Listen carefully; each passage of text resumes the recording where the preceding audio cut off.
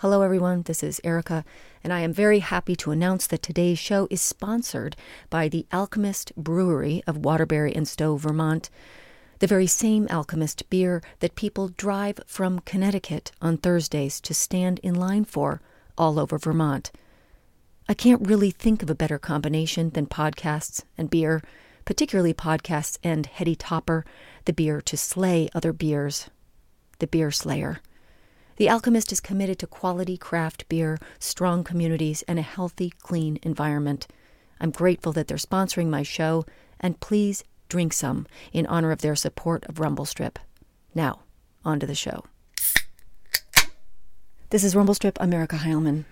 So we've talked in, let's talk realistically about death and dying.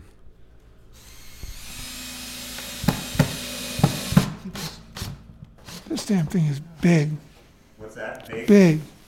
Yeah, Andy told me to make it 32 inches wide. Oh, no, she's out of her mind. Although I'm going to be deeply chagrined if he doesn't fit. My friend Tim Kasten died 3 weeks ago.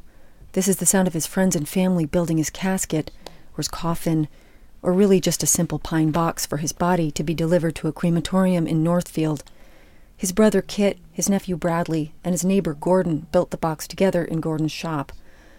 None of this would have surprised Tim. He built a pine box for his mother in this very room with these very people only a couple years ago. Yeah, pretty crappy job here. Ever since I met Tim, he'd been preparing for his own death, partly because he had significant medical issues.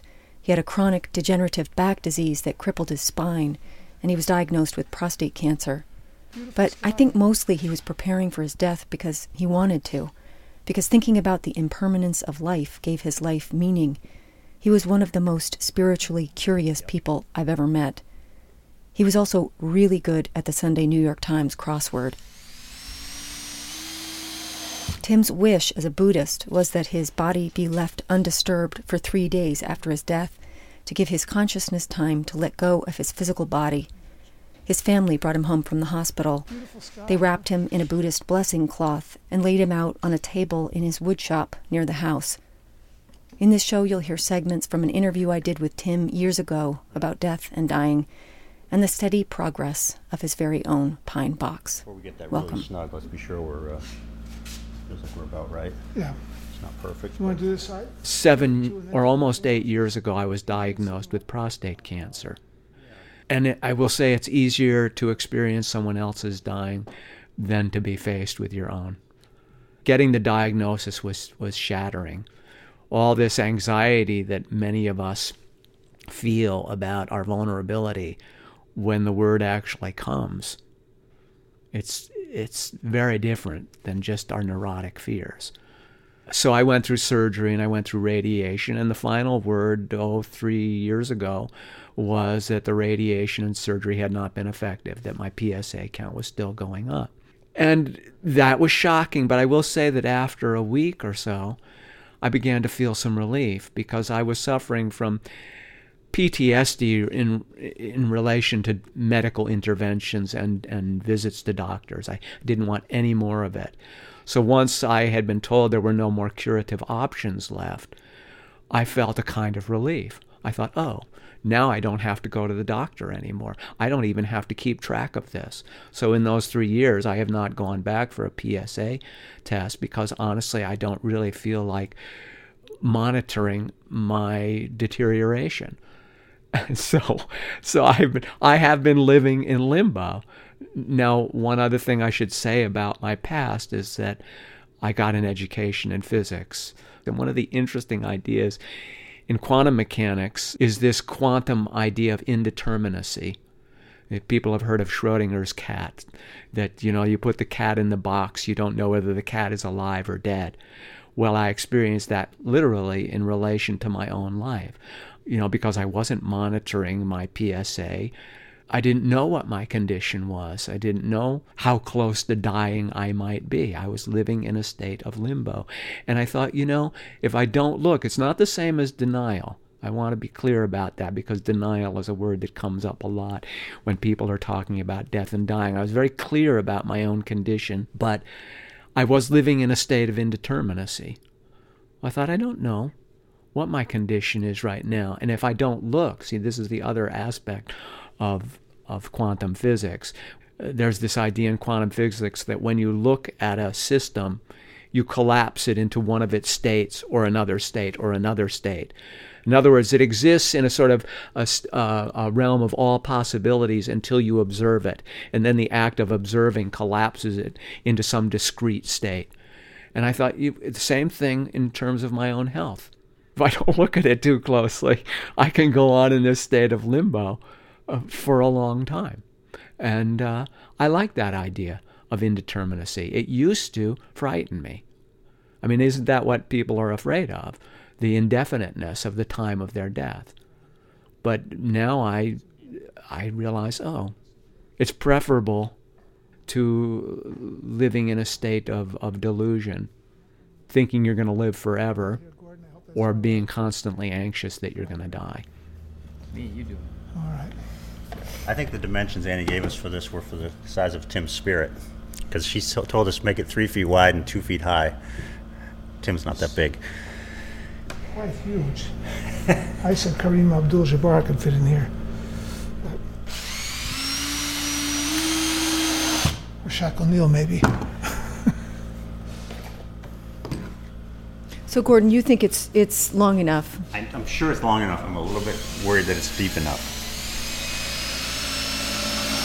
When I first got the diagnosis, and I think this is very common for people who receive frightening diagnoses, you feel like you're in another world. You watch the rest of the world, and all the people in it seem to be leading happy lives, or at least lives with a long future ahead of them, and you feel completely isolated. But fortunately for me, prostate cancer, at least my prostate cancer, seems to have given me some time to really reflect on that, and I realize, oh no, we're all in the same boat. And I have deflected some of the unwanted concern of friends on occasion by saying, if you see the water up to my neck at my end of the boat, don't spare me some of your concern, because I don't know if you've looked, but the water is at least up to your knees. We really are in the same boat. Right, and we'll cut a piece that's the right to get up to the top. What are we going to miss the most about his particular skill sets in crossword? He knew, the Greek gods and all the traditional things that you find in the New Yorker and the New York Times when you're a wasp from Marblehead, New York, or wherever it was that he grew up. So what are we going to do? You got to come up. It's going to take a while without him. 3/4 and 3 that's fine. You want to go? We'll have to have more More hors d'oeuvres. I listen to people occasionally say, I'm not afraid of dying. And that may be true for some, but I suspect that for almost all of them, it's not true. That they conceive of death very abstractly as something in the future, something safely in the future. And when you get a diagnosis, and beyond that you get word that you've run out of curative options, it's very, very different. There's a profound grief that comes over you. I mean, you see the inevitability of losing everything. And of course, I mean, this sounds trite, but there's the fear of the unknown. No one can say with certainty what's coming next. And you have to adjust yourself to that. Yes. So what's the big worry here about? What is the worry? Whether Tim in death is going to be able to relax enough that his spine won't be bent so that he will fit into this coffin. It seems like a Googleable question. No, Tim was unique. All right, I have a new You suggestion. can't find him on the internet. Do you have enough wood? We could cut a triangle here, and a triangle at the other end, and put a lid on at an angle. Oh, jeez. Now we're getting into real joinery. Among my daily prayers is one that says, May the torment of suffering not arise even at the time of my death.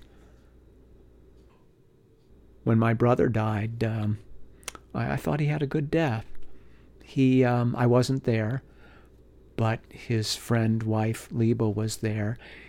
She told me that he had been saying, I guess for some time preceding his actual death, that the room seemed unusually bright. And she thought, it's not bright. But something changed was actually happening in his body. And clearly he was seeing some brightness. But then when the time actually came, he tried to reach out and pat her on the head. And he said, I have to go now. And then he was gone. It's beginning to look big enough. I think it's big enough. I hope it's deep enough. It'll be deep enough, clearly. I had it measured already here. 23 and a half. Go right to the edge of my tape there. Is that the last screw? That's the last screw, I think, for the whole... If the lid fits. If the lid fits, put it on.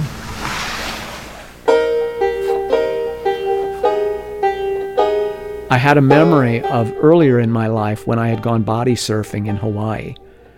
And there are times when you get rolled by a wave, when you are completely out of control. And at that time, when that was happening, I realized the only way to survive this without injury is to just let yourself be loose. Just completely rest and relax. And it's become a metaphor for me of how to deal with a sense of being overwhelmed by a rush of events or by maybe what's happening with the disintegration of my own body. So that's going to be my strategy. I hope that I will be, aware enough and relaxed enough to handle it with some degree of ease. With a great degree of ease.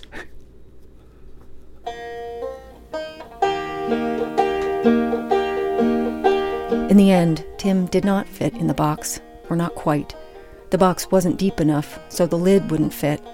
Tim's family and friends laid him in his pine box without the cover, wrapped in his blessing cloth, and loaded him into Gordon's Subaru Legacy for the drive to the crematorium. A Subaru is kind of a Vermont-style hearse. Tim liked to drive through town on his way to places. He liked to see what was going on. Downtown Montpelier is pretty much two streets, State and Main, so Gordon drove Tim down State in an open casket, hung a right on Main, and headed out to Northfield. The thing is, of all the people in the world I'd want to tell this story to, Tim's at the top of the list, which I guess is the final irony. According to those who were with Tim at the end, those who knew him best, Tim had the death he hoped for. Relaxed, with a degree of ease. It was a good death. Fair winds, Tim Kasten. Oh Lord, I want a pair of wings to fly. Gonna leave this old world behind. This is Tim singing and playing the banjo. For more Tim playing the banjo, visit my website at rumblestripvermont.com. Also, there's a longer show featuring Tim called Mortality Tales. You can find that on my website. It was produced for the Wake Up to Dying project. Again, this is Rumble Strip. I'm Erica Heilman. Thanks a lot for listening. Weigh my walking cane. Wanna run, wanna dance, wanna feel no pain. Let your love fall down, Lord, like a healing rain. Want to stand straight before you in the morning.